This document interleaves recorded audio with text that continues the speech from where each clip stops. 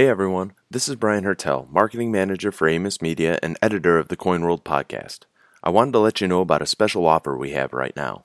As a part of CoinWorld's 60th anniversary celebration, we are offering a free 30-day trial of CoinWorld's digital edition. If you don't subscribe to CoinWorld or you subscribe to the print edition, now is your chance to check out what the digital edition has to offer, absolutely free. Our digital edition comes straight to your inbox, so you don't even have to leave the house to head to your mailbox. To start your free 30-day trial, head to coinworld.com/30-day trial. I'll also put a link in the show notes. Hurry though, this offer expires May 31st, 2020. Again, head to coinworld.com/30-day trial to start your free 30-day trial of CoinWorld's digital edition.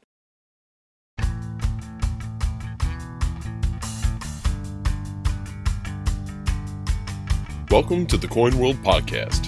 Here are your hosts, Chris Bullfinch and Jeff Stark.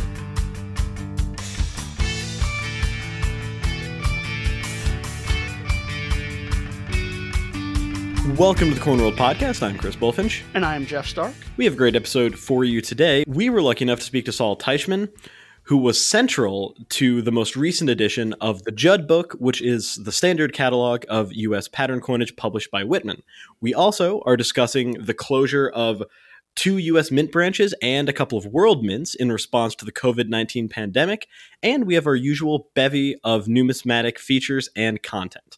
Absolutely. And this is the moment where we gently ask you to subscribe to the CoinWorld podcast. It is free. We love to have people subscribe. And speaking of free numismatic content from Amos Media, right now you can get a 30-day free trial of the CoinWorld Digital Edition.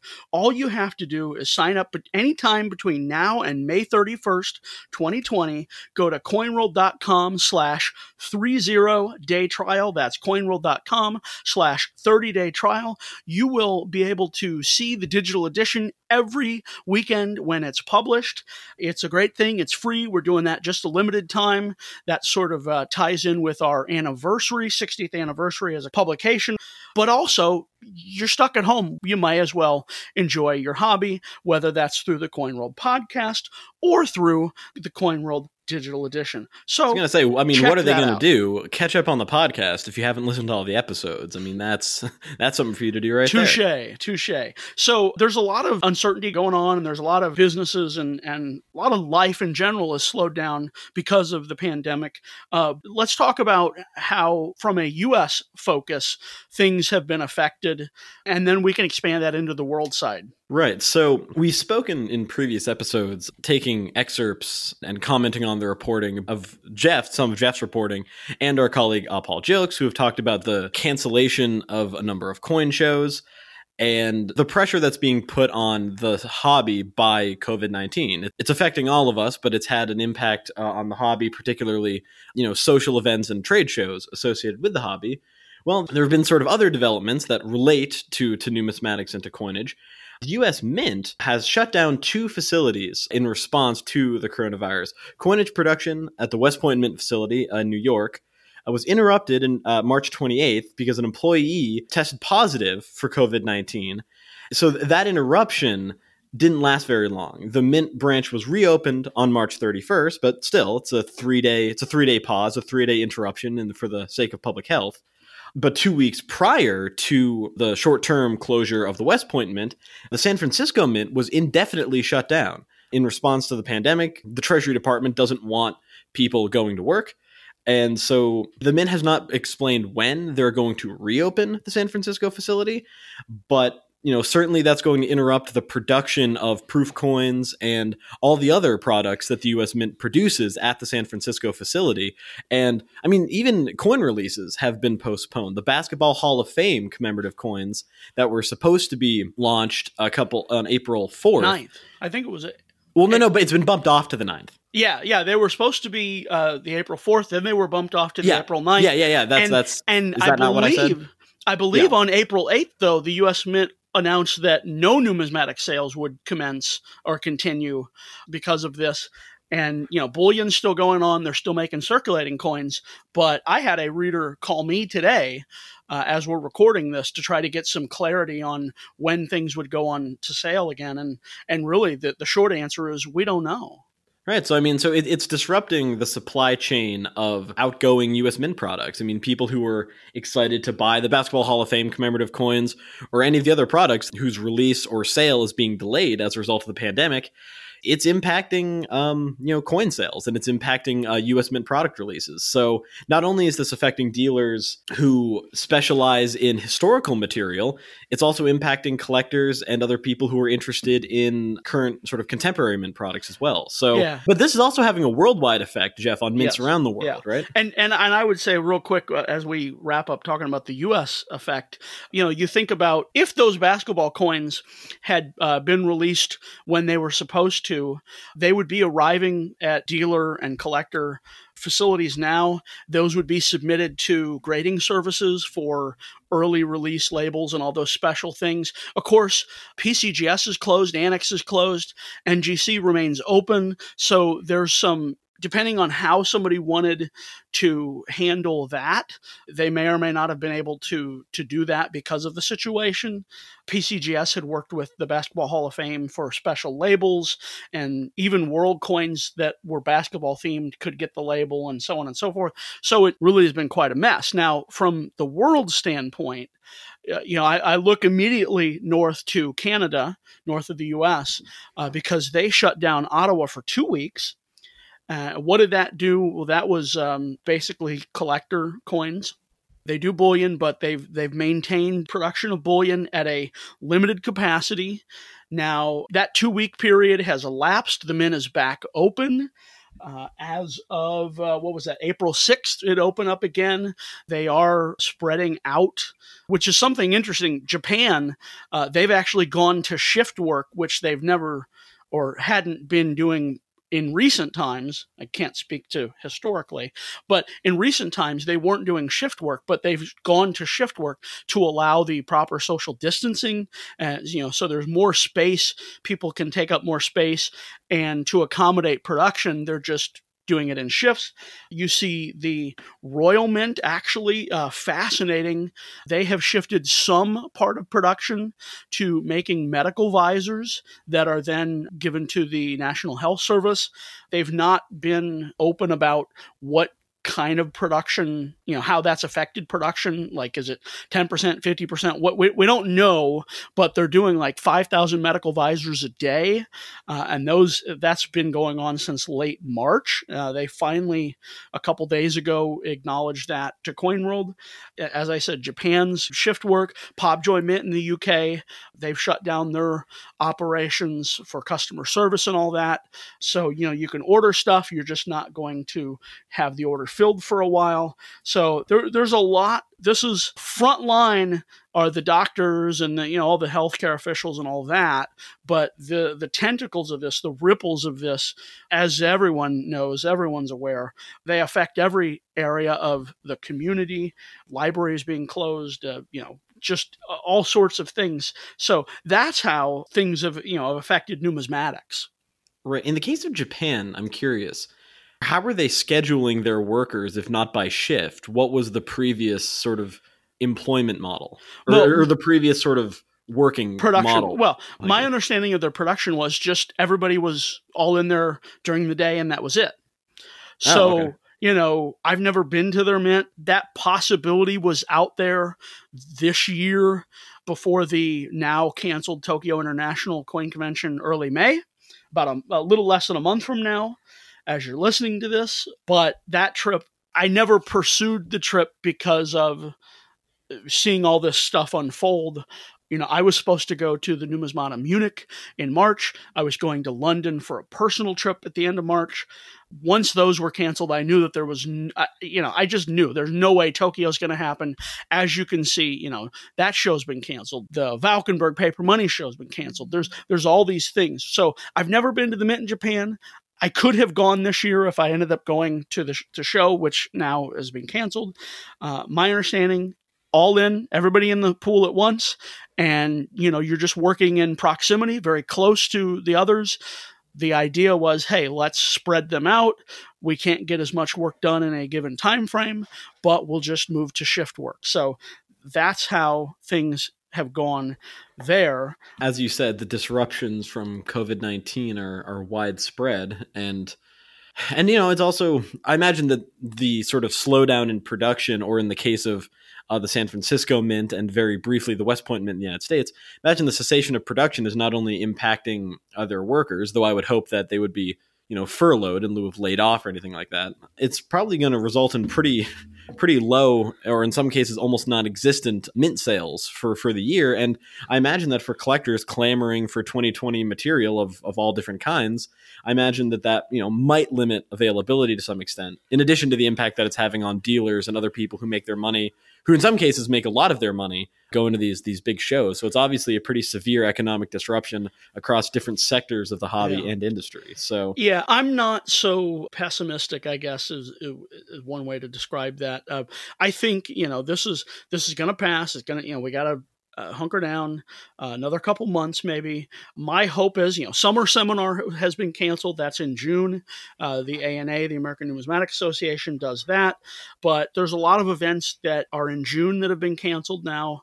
And my hope is, could be wrong, my hope though is that we get to late May, early June, and the worst of this is past. There's enough supplies and support to deal with whatever results once things are, loosened up. I am cautiously optimistic that we will have a World's Fair of Money in Pittsburgh in August. That would be great. Some prognosticators are not so. I'm not even certain of that, but they're very skeptical that will happen. We certainly hope it will. I know a lot of dealers hope so. Certainly collectors. Pittsburgh is a good coin town. There's a lot of collectors can get there if they're not there already. You're less than a day's drive where you are in Boston. Same for me in West Central Ohio. If the World's Fair of Money is still on, I am absolutely going to go. Not only because the ANA show is a massive and very enjoyable show with lots of good educational programming and events that are great for meeting collectors and learning more about the hobby and the industry.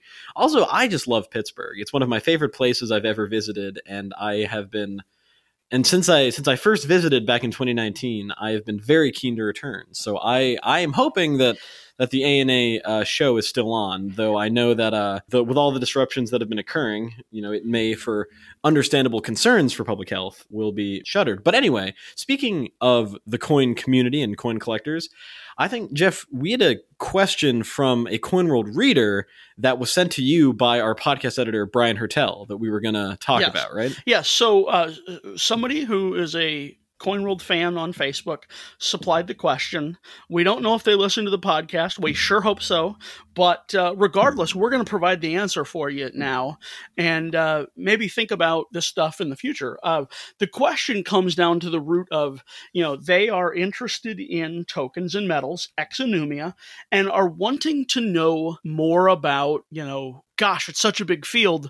What are some books that I can look at to learn more? And that's a very brief and basic. That's a very brief. It's an understandable question from someone who wants to dive in, but who might not. And there are a lot of volumes available. People, if you go on the internet, you don't always know if the information you're looking at is good. A good guidebook. So that may be an oversimplified way of framing the question, but that was the gist of the question. So what are some books that somebody who wants to dive in, as Chris notes, there's any number of ways to start.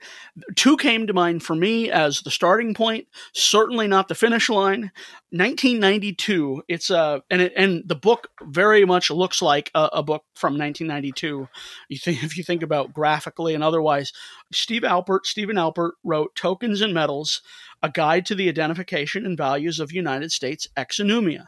Now, this book graphically is not a marvel. It is not, we're used to everything being in full color and modern page design and some of these other things. This is not that, but I will say what it is a must-have. I have it on my bookshelf in my numismatic library. It is eminently affordable. You can get it on Amazon for like $10 or less. I know several dealers who are selling it. It is still out there, even though it's out of print. It is just an essential reference that gives you the basics, the overview of all the varied areas of tokens and metals from a U.S. standpoint, the exonumia, car wash tokens to transportation tokens to, you name it, it's in there. And is it covered in depth? No, of course not. But that's not what its purpose is. Its purpose is to be a brief guide. It is an appetizer. Just like, CoinWorld tries to provide appetizers with little nuggets of information, exploring a little area, it's an appetizer. Then once you get that and dive deeper in, you can figure out whether to specialize in a certain area and buy those specialized items. The other book that is a great starting point that is more recent, but still on this topic, was published by Whitman in 2008. So one is 1992, one is 2008. This is a guidebook of the United States tokens and metals. This is part of the official Red Book series by Catherine Jaeger. Again, it's, $15, $20 book, brand new. Sure, it might be less used if you can find it. It is lots of great color photos, lots of great, succinct, more recent data as far as pricing. It's, I still wouldn't look at any 2008 book as something meaningful from a price standpoint, but it is important to give you relative prices, right? So if you see something that's $100 in the book and something that's $10 in the book, most of the time, I would say 99% of the time, that disparity continues today. There are obviously exceptions. There's always exceptions to the rule. When you're talking about tokens and metals particularly, has there been a hoard released? Has there been a major collection of this type that sold at auction, and items that had not been on the market for a long time suddenly appeared? Have taste in collecting changed a little bit? Any of those factors are always going to matter, but that book is a wonderful guide. It's a fun read, modern, full color. Those are the two books I would say should be the pillar, the starting point to your tokens and metals education. I really do sympathize with the reader here, because even strictly in an American context, there have been so many different tokens, metals, and other pieces of exonumia issued by so many different issuers, so many different organizations, so many different motifs, that it truly is a dizzying, array of content. And every once in a while at a coin show or on auction websites, on Facebook groups where, people go to sell coins and tokens and metals and all kinds of numismatic material, every once in a while, and I imagine, Jeff, you might still have, even though you have many more years of experience than I do, I imagine that every once in a while you'll see some new token or some new subset of tokens or token issues that you didn't even necessarily know existed. And so, someone who might have found a token that really ignited an interest for whatever reason, whether it's from an organization to which someone has a personal connection, whether they know a little bit about the history of the location that the token was issued in or might refer to. There are any number of reasons to be interested in tokens. And I can sympathize, as someone who is a relatively newcomer to the world of tokens as well, I can absolutely sympathize with someone who just wants, some basic reference material to acquaint themselves with the terrain before they really dive in and, as you mentioned, Jeff, start to specialize. So that's a good question, and we hope that listeners appreciate the really good book recommendations that Jeff just gave, because, in a lot of cases, numismatic books, some volumes are very, very expensive, though Jeff did mention a very affordable and accessible copy of a book that might be helpful for people interested in token collecting. In a lot of cases, people might not necessarily want to go out and spend a lot of money on a book without knowing if it's the most recent edition, if it's covers the material that they're interested in. So we hope that was helpful to listeners who might have the veracity of the information therein. I mean, I can point to several titles in the CoinWorld library that I know that when I pick up that book that I need to be a little more cautious about using the information. Yeah, that's not to say that the book does not serve a purpose and provide some insight and some value. It's a starting point, but absolutely, when you're talking about spending good money, you want to know that you're going to get something that delivers and fills the bill. So maybe we should do this more often. What do you think, Chris?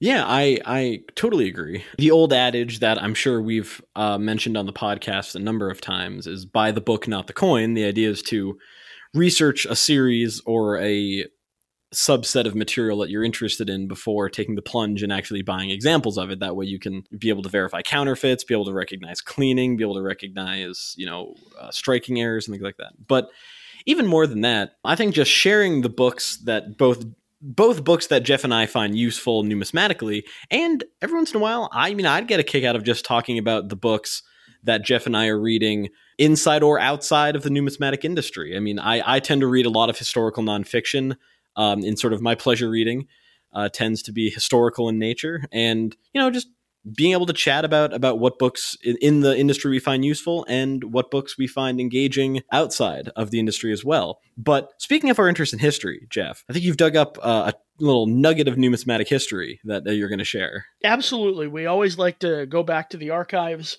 And this week, A Star is Born. I say that because it was on April 14, 1910, that the Bureau of Engraving and Printing Director suggested to the U.S. Treasurer, then Lee McClung was the treasurer, the suggestion was that the Bureau be authorized to prepare special character notes distinguished from regularly numbered notes. So that's a star note. We've mentioned those before on the podcast. Star notes, they're fun little areas of just a slice of the paper money hobby that I think just the average person on the street has no idea. I have taken many years, have a star note in my wallet. And if I am ever in a position to bore somebody to death, to expand their knowledge of the hobby, that might be a place where I start. And I go, hey, look, what's different about this note than the notes that you're used to seeing? And they stare at it and go, I don't know. You say, look at that star there. That's not on all the notes. Well, what does that mean? Collectors know, many of them, that the star is there because that represents a note that was printed and prepared to replace a note that was damaged during the production process. And by their very nature, there are far fewer star notes in a given series than regular. Because, I'm sorry, if you're making more star notes than good notes in the regular production process, then you got something wrong with the process. So star notes are invariably rarer. And, there's 13 Federal Reserve districts. You can collect star notes from all of those districts. But anyways, a star is born basically on a day this week, April 14th, 1910. And we're not talking about much paper money any which way in this episode, but I thought that was cool enough to delve into and to talk about. I'm also just picturing you going up to people on the street like some kind of a missionary and being like, excuse me, sir, do you have a moment to talk about my star notes? Yes, yes. Do you have a collection and do you know what it's not? Let me talk about your inherent value. No. I'm trying to think of some proselytizing, Actually, what would be really good is in the Christian tradition in which I grew up, there's a thing called a tract, and that's something that you leave somewhere and hope somebody finds it and it shares the gospel message. And oftentimes, tract makers will make tracts that have a paper money look to them so that somebody picks it up thinking it's money. And, oh gosh, there you go. It's money. Somebody dropped this money, and no, actually you got fooled. It was, with a religious message. So I should get, in a way, numismatic tracts. In a way, that's almost what the Great American Coin Hunt sought to do, right? By seeding relatively low value collectible material into circulation. It's almost like a numismatic version of that, right? Someone finds a Warren Buffalo nickel and change, and they might go to try to learn more about it and fall into our psychosis. I mean hobby. Yes, wonderful hobby. And that's good timing because the Great American Coin Hunt version 2 is coming to us later in April. I believe, I want to say it's the week of like April 27th or 20th to 25, I think. In any event, this is the second. We'll talk about it. We'll talk about it as we approach. When we get closer. Yeah, as we approach the date of its start. There was a different sort of coin hunt on, though, this week in Coin World history. We're looking at an old Coin World issue from 2009, and we picked that year because our guest, Saul Teichman, was a major contributor to the most recent edition of the Judd book, which is sort of, as I mentioned at the top of the episode, the standard catalog of U.S. pattern coinage. And the most recent edition of the book, it's been published, I believe it's on its 10th edition. Its first edition was published in 1953, but CoinWorld didn't exist in 1953. We're celebrating our 60th anniversary this year. In recognition of Saul Teichmann's contribution, we decided to use 2009, the year of the most recent edition. We decided to use that as the year of CoinWorld that we would analyze for this week in CoinWorld. And the big headline, as Jeff is going to talk about in a second, was the Lincoln Bicentennial commemorative cent designs. The big headline for that issue of CoinWorld talks about the coin launch that ended up being held May 14th in Indiana, the second state of record, if you will, for President Lincoln. For those of us who were around then, we certainly remember how important 2009 was to the hobby from a cent standpoint. 4 different designs that year entering circulation. You had the collector sets with the cents were struck from the original alloy of the cent. Basically, the centennial cents were struck just like the 1909 cents, that same alloy. So there were a lot of cool things that happened that year, and this was what was going on. This is what the hobby was talking about at this time. That was the close, if you will. That was the last year, or the only year. The state quarter program ended in 2008, but legislatively, Congress said, no, we're going to honor the territories now. And so that was when Puerto Rico was honored with its circulating quarter. And that was the big news on the front pages of CoinWorld. What were hobbyists talking about, Chris? As usual, hobbyists were disagreeing on the letters to the editor page of CoinWorld. Hobbyists disagreeing? That never happens. Yeah, no, exactly. We constantly exist in perfect harmony.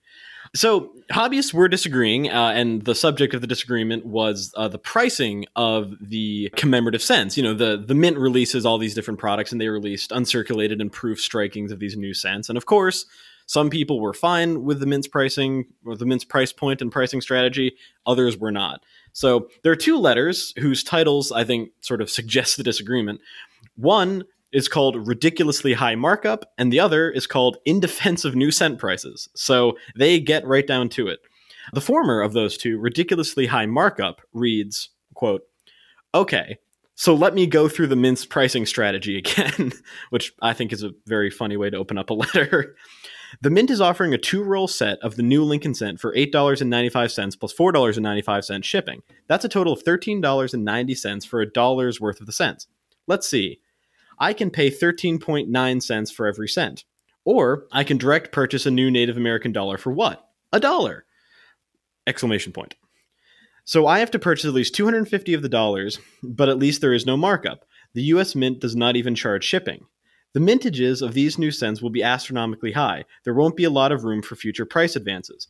I wonder when the Mint is going to announce that a Mint error was, quote, released, unquote, in the circulation quality roll set. That will cause the Mint phones and website to be inundated with treasure hunters. I hope true collectors will preserve their capital and focus on supporting the honest dealers who actually have something of value to sell." From Ken Rupert of Hampstead, Maryland. So obviously he took issue with the degree of markup that the Mint had placed on the cent rolls that were being produced, and was encouraging collectors to not buy those particular products, noting that there wasn't any such markup on the Native American dollars. Now, someone else, of course, felt the opposite way. The letter entitled In Defense of New Cent Prices reads, "I am a full-time dealer. I'm also a collector in a small way. I really like the new cents. A friend of mine had me order him a few rolls of the cents on eBay, first at $26 a roll and later at $10 a roll. Not sure where he got those prices from. I got some from him and was able to sell them for $1 each at local shows. This seems like a lot of money for a coin that you might be able to get in change for 1 cent soon." That's a fairly prescient comment. "Then again, you may not be able to. But keep in mind that in 1857, when the Flying Eagle cent came out, and in 1909, when the first Lincoln cents came out, they were sold quickly for $1 or more each. $1 was way more then than it is now. Lincoln cents are very popular, and the market for them is very strong. The new designs would be like wheat cents. If put into circulation, they will soon be pulled out by collectors and the public. The letter continues for quite some time, but it ends with, I predict that the second, third, and fourth designs will have lower mintages and will also be harder to obtain from banks than the first design is. Also elaborating, these coins are historic, well-designed, and they are part of what I consider to be the most popular series of U.S. coins ever minted. I'm sure that, collectors of other series might dispute that claim. This was written by Daniel Sheffer, Daniel's Coins and Currency in Shelby Township, Michigan. So, again, as always, collectors were disagreeing about not only the mint's pricing strategy, but they also kind of seemed to be disagreeing about the merit of the 2009 bicentennial cents as collectibles and their potential future value. So, well, I find it interesting. The first letter writer was correct in one respect, and so was Mr. Sheffer, because the first letter writer referenced that there would be some errors and things found in them. He was suggesting a more nefarious situation that the mint intentionally created them. Collectors did find double dies and other things in roll hunting and all that have led to more interest in that series, if you will, because of the demand, though, for that coin. I have a set of the rolls myself in with my collection, and they're still unopened, but some people were opening them up to find these things. But the first design was actually the lowest mintage until you get to the presidency design, which was the fifth one. That mintage is far and away lower. Now, we're still talking, 129 million coins from Philadelphia and 198 million from Denver, but the mintages on the presidency design were the lowest. The three middle ones were higher than the first one, which does contrast with what Mr. Sheffer suggests in any event. So it's interesting. We always love peeling back the lens and looking back in time to history and exploring some of these little moments that make up part of our numismatic trivia. I think I owe you an answer to a question, Jeff. You do. You owe me, though not as much as last week. That's a deep cut. So the question this last time was, we thought it was topical given the current unease in the world. What disease closed down the Philadelphia Mint every summer during its early years? We're all paying attention to the world. We're living history right now that children, grandchildren are going to read about in history books. I hope you're taking notes. I hope you're journaling or something. Yeah, the documents produced by people from this pandemic will actually, I imagine, be of some interest. Yes. to future historians. And there are, one of the ways we know about the events that unfolded in Philadelphia those summers because of those personal journals. What was plaguing the city those years? It was the yellow fever. I got a fever, and the only cure is coinage. Yeah, it's like Saturday Night Fever, but less disco. You certainly want to be staying alive in these tough times.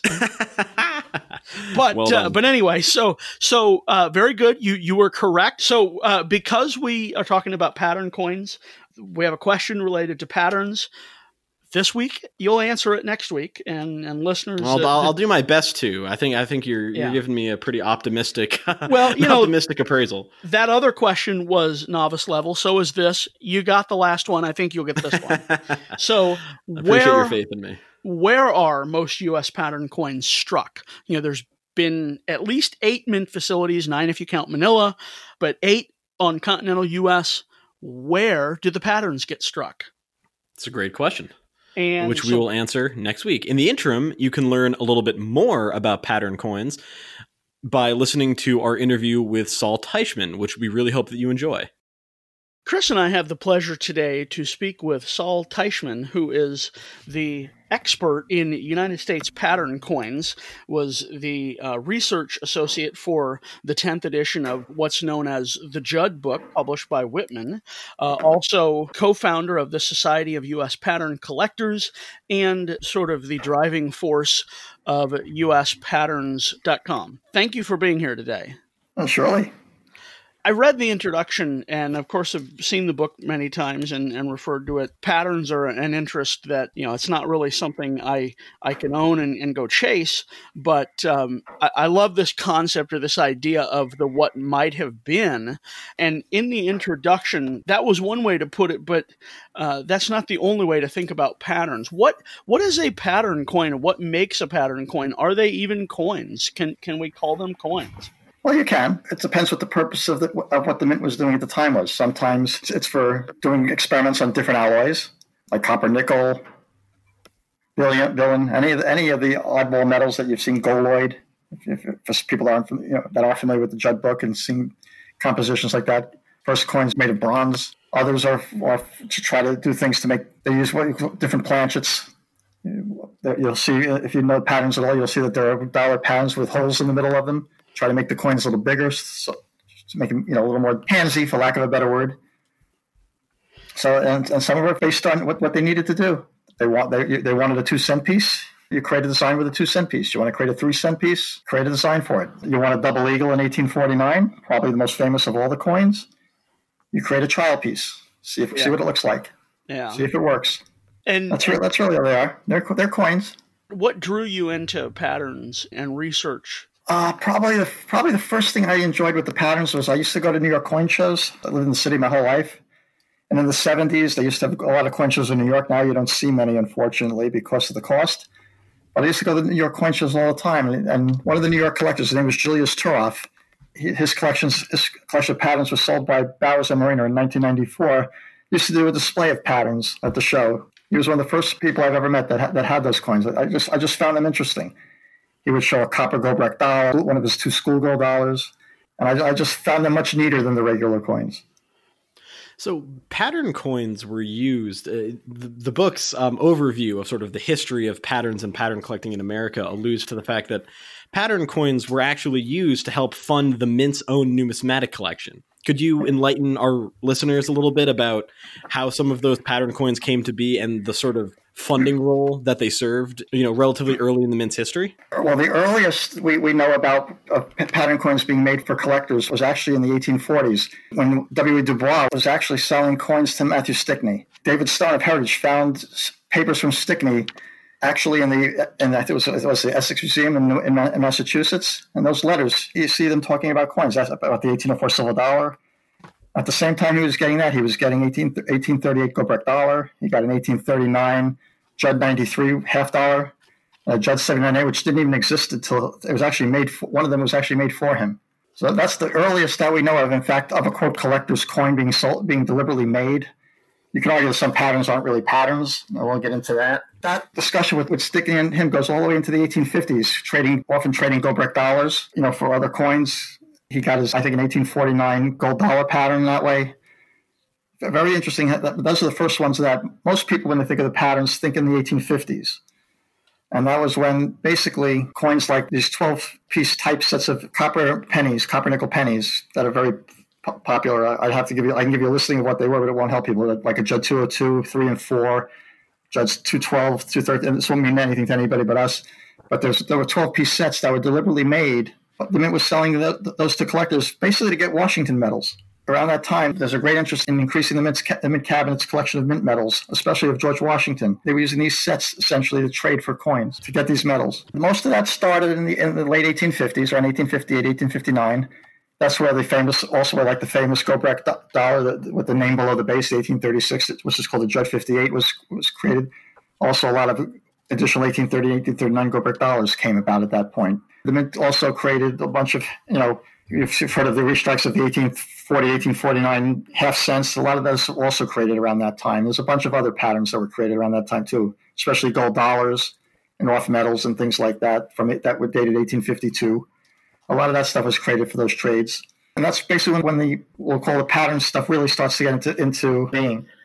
Where the earliest patterns, like in 1792, and some of what we'll call die trials that are known, were just that. They were the true first patterns of our things. If you look in a pattern book, most of the stuff after 1792 till you get to 1836, are really all die trials, stuff made outside the mint, from mint dies that were sold to scrap. It seems that there's a way to sort of separate the different eras. As you just mentioned, the 1792 pieces and some of the most famous U.S. coins ever are among that early batch, the half Deem or Disney and the Disney. But those were all legitimate outgrowths of a legitimate production process. That 1850s to 1885 period was more the collector piece by order. Is there more love or less love for the earlier stuff, or the pieces that seem quote unquote more official? How do people approach that because of the nature of some of those later pieces of how they came to be? Prior to the 1850s, where you really have, where they start looking to make most of the patterns were designed to make the large cents smaller.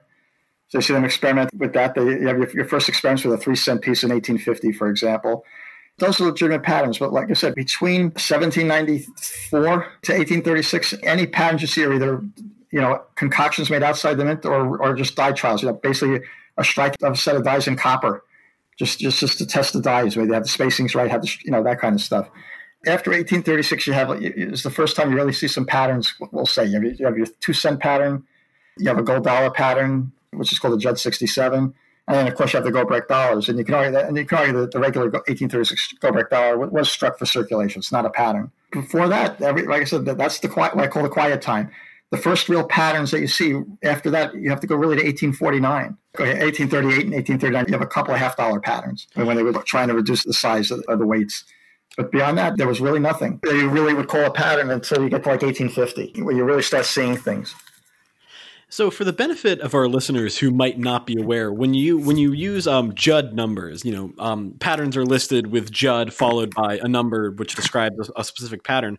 Could you explain a little bit about the work of J. Hewitt Judd, and could you elaborate a little bit on some of the characters from the sort of history of these pattern coins? The first pattern books were actually created by R. Colton Davis, who was one of the first persons to have one of the greater pattern collections, and he did that in the 1880s. And it was distributed by, I think it was Scott Stamp and Coin in their monthly journals. Then it came to 1913 when Adams and Wooden created the first true pattern book that people are familiar with today. And that book was in 1913. It was basically a bunch of patterns that Wooden got. Wooden was the first pattern collector who seemed to have good connections with the mint personnel, basically Snowden. The story of how he got his coins is that, for anyone's not aware, there are two $50 gold what they call half unions, that Snowden basically bought at face value from the mint when they're looking to produce a $50 pattern in 1877. And Wooden, John Hazeltine and Stephen Nagy, I think, $10,000 each for them. And apparently someone got upset about that at the mint. I don't know if they ever made the papers, as people say, but somehow that got upset that mint personnel, and to be honest, a lot of coins were made by mint personnel. And we can talk about that too if you go to like the Dr. Linderman at the auction of his patterns. But the point is, those coins are the basis for a lot of the patterns that we see today. Basically, a deal was struck between Snowden and Wooden to return those two half unions to the mint collection. It really seems to have had behind this, all the patterns that were struck in during Snowden's time that he essentially paid face value for. He sold to Wooden to give him back that money. The mint took the half union and put in their collection, and of course now they're on display at the Smithsonian. And Wooden got a ton of patterns, most of them admittedly dated in the 1870s and 1880s and 1890s, but nice stuff, to put it simply. And the bulk of the patterns that are out there today come from that, essentially from that, we'll call it a trade. And this documentation, that was actually in the John Ford Library. And it's on my pattern website. And so if you go to those patterns, you can read up on some of that. But that's where the bulk of the patterns that we see today came from. It seems astonishing to somebody who's entered the hobby in recent eras, in the last 10 years, 20 years, to think about the U.S. Mint being a factory of pieces of caprice or, these questionable or spurious issues. And yet that's such, as you note, such an important fabric to the story of patterns. We've seen efforts in recent years for the government to chase the 1933 double eagle. Why has there not been similar efforts to go after some of these questionable pieces from the 1850s, 60s, and so on, especially from Linderman's era? One thing that's interesting, when Linderman's original auction was sold, all the regular issues, and basically from like 1867 to about 1875, 1876, exist as complete sets in off metals. And the most famous of those are literally cased proof sets that were dated 1868. When Linderman's collection was sold, all those kind of things were confiscated. They didn't want actual circulation coins being out there in different metals like that, aluminum. So that was one of the more interesting things that happened then. About 1910, when this stuff started, there were some questions about for example, who didn't like the idea that all these patterns were out there and was trying to get them confiscated. Once the mint collection happened, the thing with Wooden happened, though, that pretty much stopped. The question of whether patterns were legal to own and that seemed to have died down. And since then, that's been okay. The 33 double eagle is a little more interesting because they were produced, to me, they're more like the 1974 aluminum pennies. Yeah. They were circulation coins, and then they decided not to release them. And since no one could prove that the 1933s weren't released till like 1937, when their family apparently got a roll of them, clandestinely in trade or whatever the case may be, that became a big deal. That's really the difference between the 1933s and that. They're like what I call a rejected regular issue. And the Farouk one's getting an export license. They let that one go. The Mint figured they can make some money out of it, and they did. Thinking of patterns broadly, there's something like more than 1,800 different examples classified as a pattern. Where would a collector want to even begin to think about starting? Obviously, getting the book is a great place to start, but how do you jump into that when there's 200 plus years of history encapsulated in 1,800 pieces? Well, the first thing to do is to get a book, whether you get the current Judd book or go to the uspatterns.com website. Basically, that website came along because there was a gap between the 7th edition of Judd and Whitman Publishing taking over the publishing of the Judd book. One of the reasons that came about was people wanted something a little more up to date and that. So the pattern site was basically the work of me, Andy Lustig, who's a coin dealer and sells patterns, Dave Cassell, who specialized in what they call postage currency patterns, which are dime patterns that were made in the 1860s. To be redeemed literally for postage stamps at the time, and Alan Mayrig, who did a lot of research on 2-cent pieces. So we came together. We basically created a website and basically put up all the information that was in. There were like 3 or 4 reference books, Adams and Wood, and we discussed the Judd book. Came about in 1959, the first edition. Mm-hmm. Coin World created an almanac, but I didn't really use that one. And then Don Taxi created a comprehensive catalog in 1971 that was repeated in 1976. And I basically took all that information, and Andrew Pollock's book. He created what I call a big table book that has everything in it. We basically merged all that data together and basically put an online pattern book out there. Try to get images of every item that we could, whether it was in a museum or otherwise.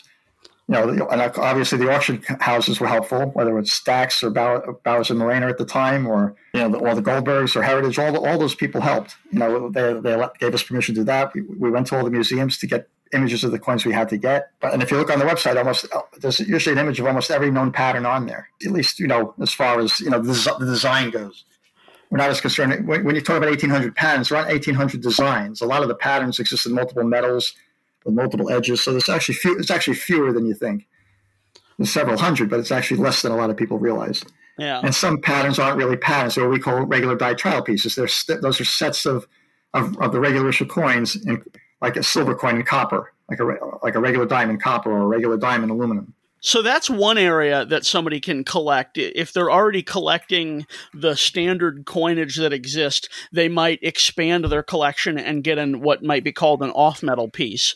The other, I think, popular area is, a transitional piece, something like the 1856 Flying Eagle cent being that design before. That's one area to start. What are some thoughts of wrapping your head around those kind of pillars of the collecting field?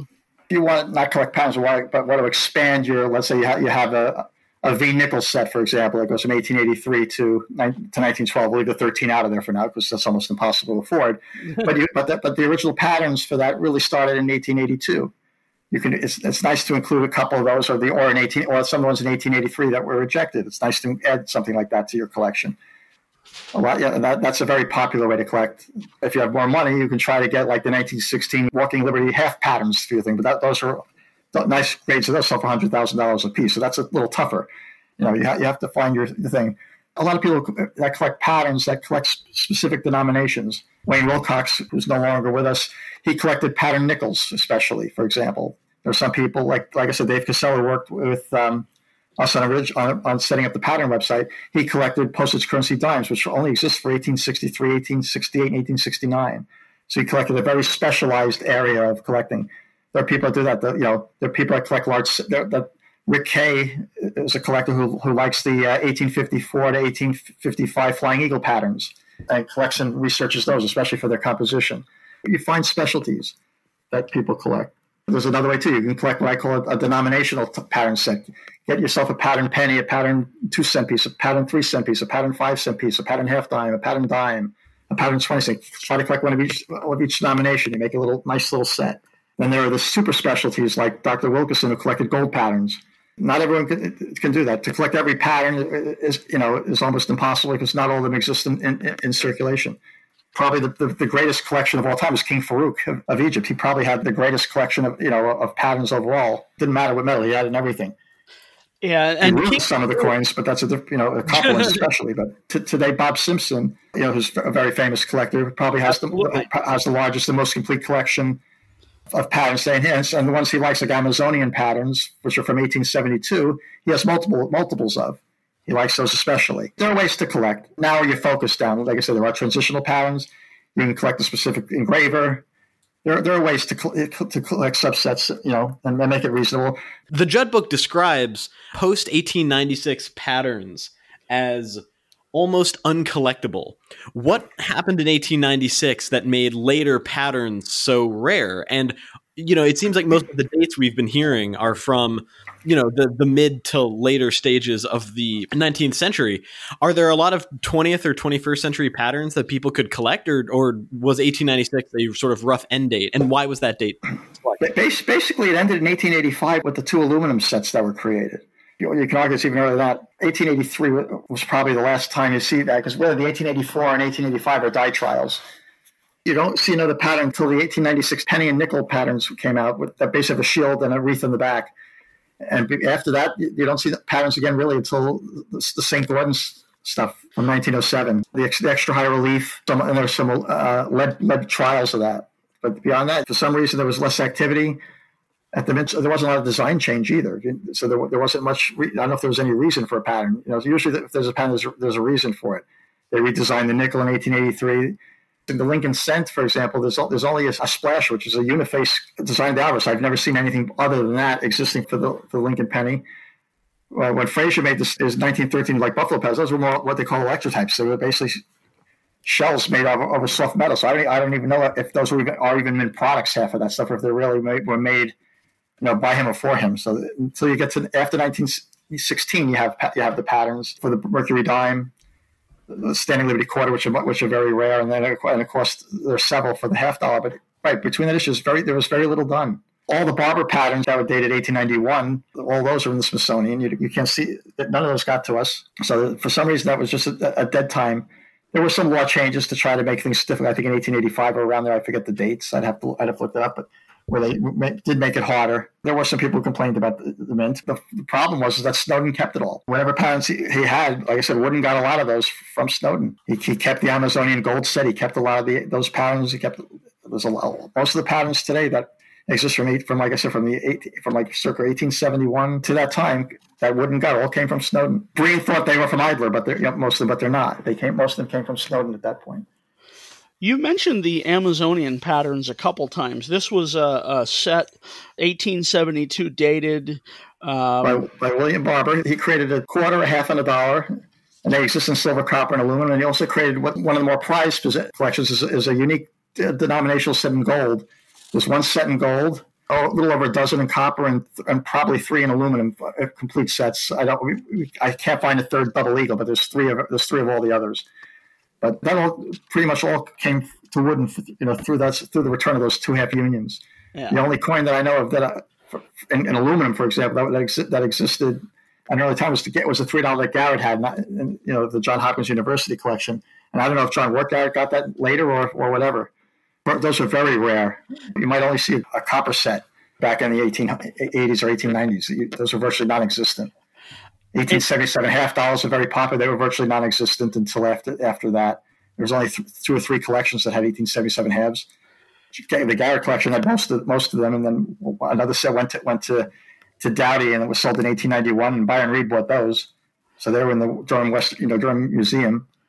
And then when Woodside had a set. Beyond that, 1877 patterns were virtually unheard of until the 1900s.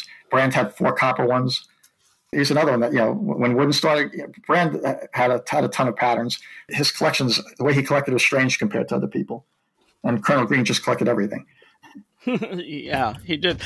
So you mentioned a lot of names that some collectors certainly who've been on the beginning end might not be familiar with. Virgil Brand, I think you said, who's of course the beer baron out of Chicago. John Wirt Garrett, the Baltimore part of the Garrett family. I think one of the things that sort of the best way to encapsulate or describe pattern coins is oftentimes they're beautiful. They're rare and they're expensive. You have the coiled hair, the Stellas, the $4 Stellas are some of the most famous patterns. All of those are incredibly rare and expensive. Is there an area that somebody who can get started that they don't need to have enough money to buy a mid-size SUV to buy some of these coins? Yeah, I would, like I said, I would recommend people buy the patterns that are. There are ones that have 1,000 struck. You can get a Galway dollar, in a 63 rate for a couple of grand. You can get certain what we call more common, like I said, nickel patterns from the 1860s, also in that range, and you can get several like cent patterns from 1850. Basically, there are very few I call really rare, outside until you get to aluminum die trials that are for 1 cent piece that are expensive. Those are all affordable for the most part.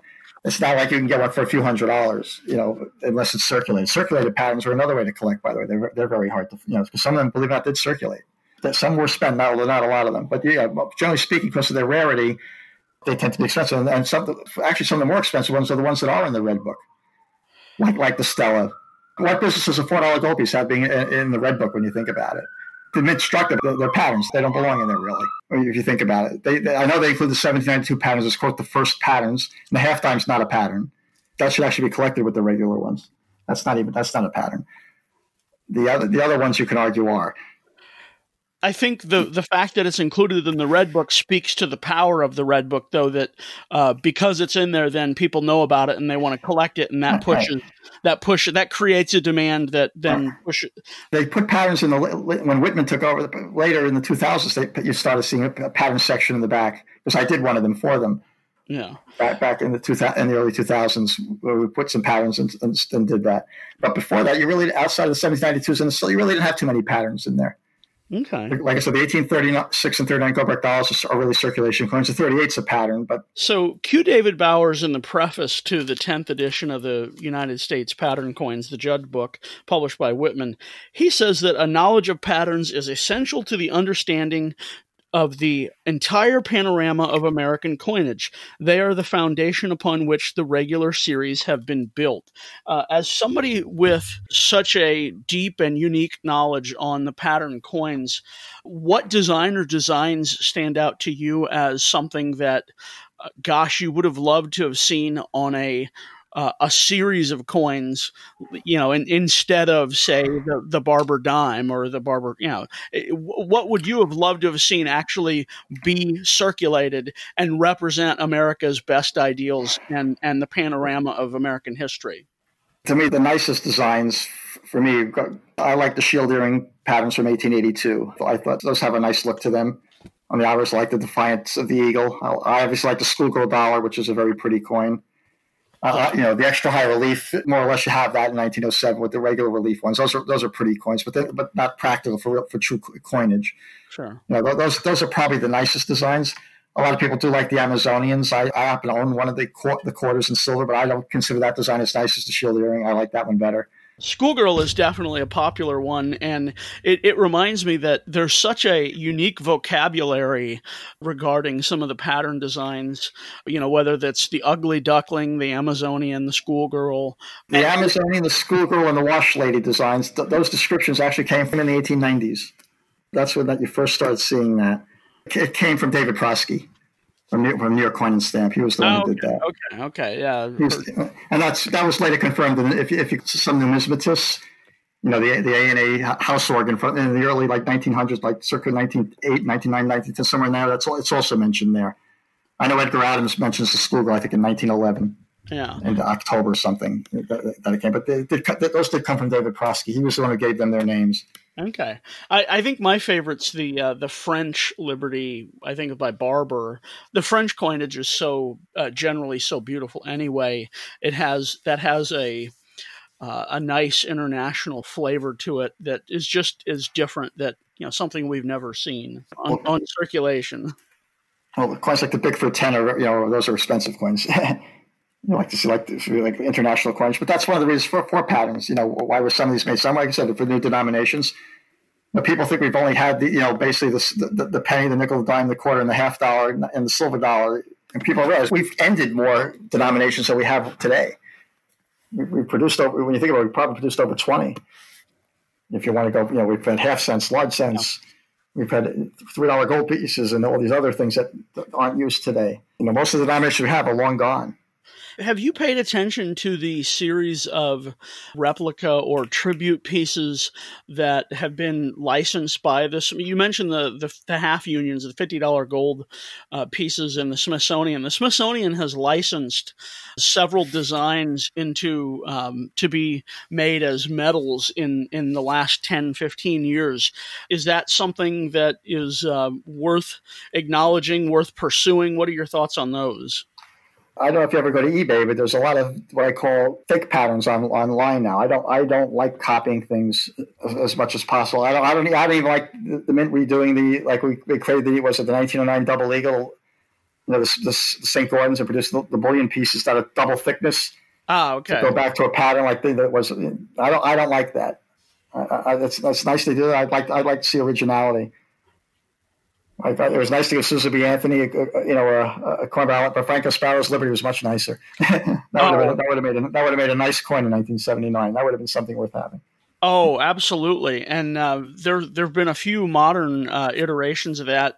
Ken Potter had pieces made a few years ago in silver and maybe other metals.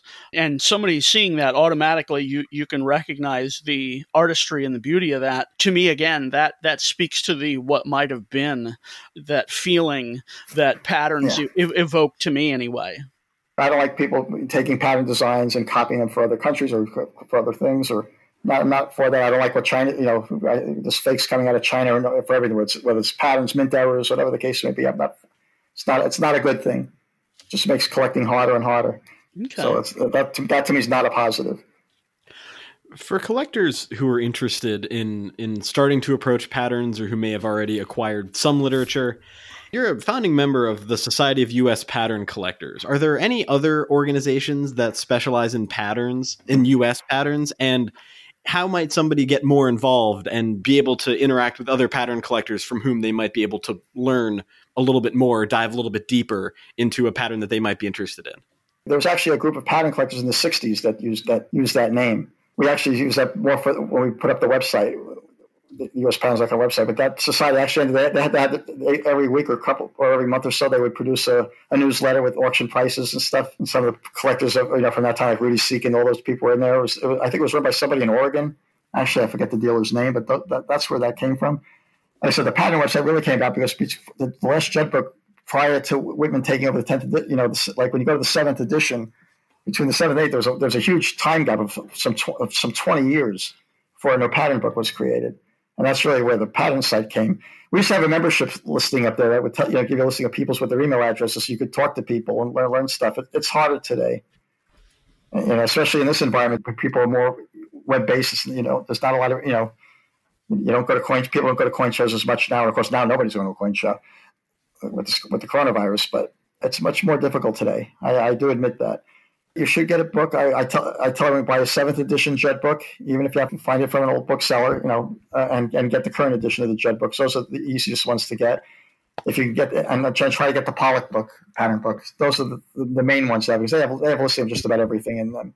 And of course, use the website. The website, will guide you. Basically, says all online has pictures of everything, so at least you can see what you're buying. It may not have as much of the history of it, of course, but at least it'll show you the coins, what they are, what metals they come in, how rare they are. Most of the items that are rarity 7 or rarer, there are pedigrees for the coins. Which is pretty good. That's a lot. It's a lot to maintain too. So we try to limit that as much as we can to the important ones. But generally speaking, all the pedigrees for all those important ones, like the Amazonians, the schoolgirls, the wash ladies are too common, so they're not up there. But most of the other ones, are up there. And anything there's 2 or 3 known, for example. I often have pictures of all the examples there too. You do get to learn a lot if you can visit places. The ANA has what's left of the Harry Bass collection, available in Colorado to look at. He collected a phenomenal amount, like 500 patterns in a very short time, but he bought them at the right time when they were affordable. Yeah. Today, the Smithsonian has them, but again, has a fantastic collection. The American Numismatic Society also does, and they're online. Some of their patterns, in fact, the ANS patterns, you can actually see them on my website. I have a link to the museum collections. The Connecticut State Library has a magnificent collection that was built, that was there from when Mitchelson gave the collections then in 1911. So you've got some rare gold patterns. The Byron Reed collection in Omaha and the Durham Museum has several hundred that's been there since 1891. So there are museums that have nice stuff there. Cool. If you can get a chance to ever go there and sit down with the curator and look at them. Most of the things aren't on display anymore, unfortunately. Once life gets back to some balance and equilibrium and a normalcy, that can offer interested folks opportunities to explore numismatically. Until then, the website, the book, online exhibits at museum websites will have to suffice. I think I can comfortably speak for Chris and say thank you so much for working this into your schedule, and we appreciate it and hope for all the best to you. Good luck. That was our interview with Saul Teichman, exploring the fascinating realm of U.S. pattern coins. We want to thank you and remind you, subscribe to the CoinWorld podcast. Do sign up for the 30-day free trial of CoinWorld Digital Edition. That's coinworld.com/30-day trial. The letters 3030. Not spelling out 30, but coinworld.com/30-day trial. You can listen to the podcast. You can read CoinWorld Digital Edition. You can seek out articles that Jeff and I wrote if you want to you want to see how we sound in print. Organize your collection. That's what I'm doing in some of this downtime here in the podcast studio where I am. I have a bunch of my collection, laid out, trying to get it better organized. We hope you're using this time to stay connected with family and friends and the hobby you love and we love. Please continue to stay safe and stay healthy. And if the CoinWorld podcast has been helping you to occupy your downtime, thank you so much for continuing to listen. And as Jeff said, please remember to subscribe and check out that free trial. On that note, until next time, happy collecting. Thank you for listening to the CoinWorld podcast. Don't forget to subscribe, and we'll see you next week. Send us your questions and feedback on Facebook at facebook.com/CoinWorld or on Twitter @CoinWorld. Be the first to know about our next episode by signing up for our newsletter. Go to coinworld.com and click on free newsletter to sign up today. Hey everyone, it's Brian again, reminding you to check out our free 30-day trial of CoinWorld's digital edition. The offer expires on May 31st, 2020, so head to coinworld.com/30-day trial or follow the link in the show notes today.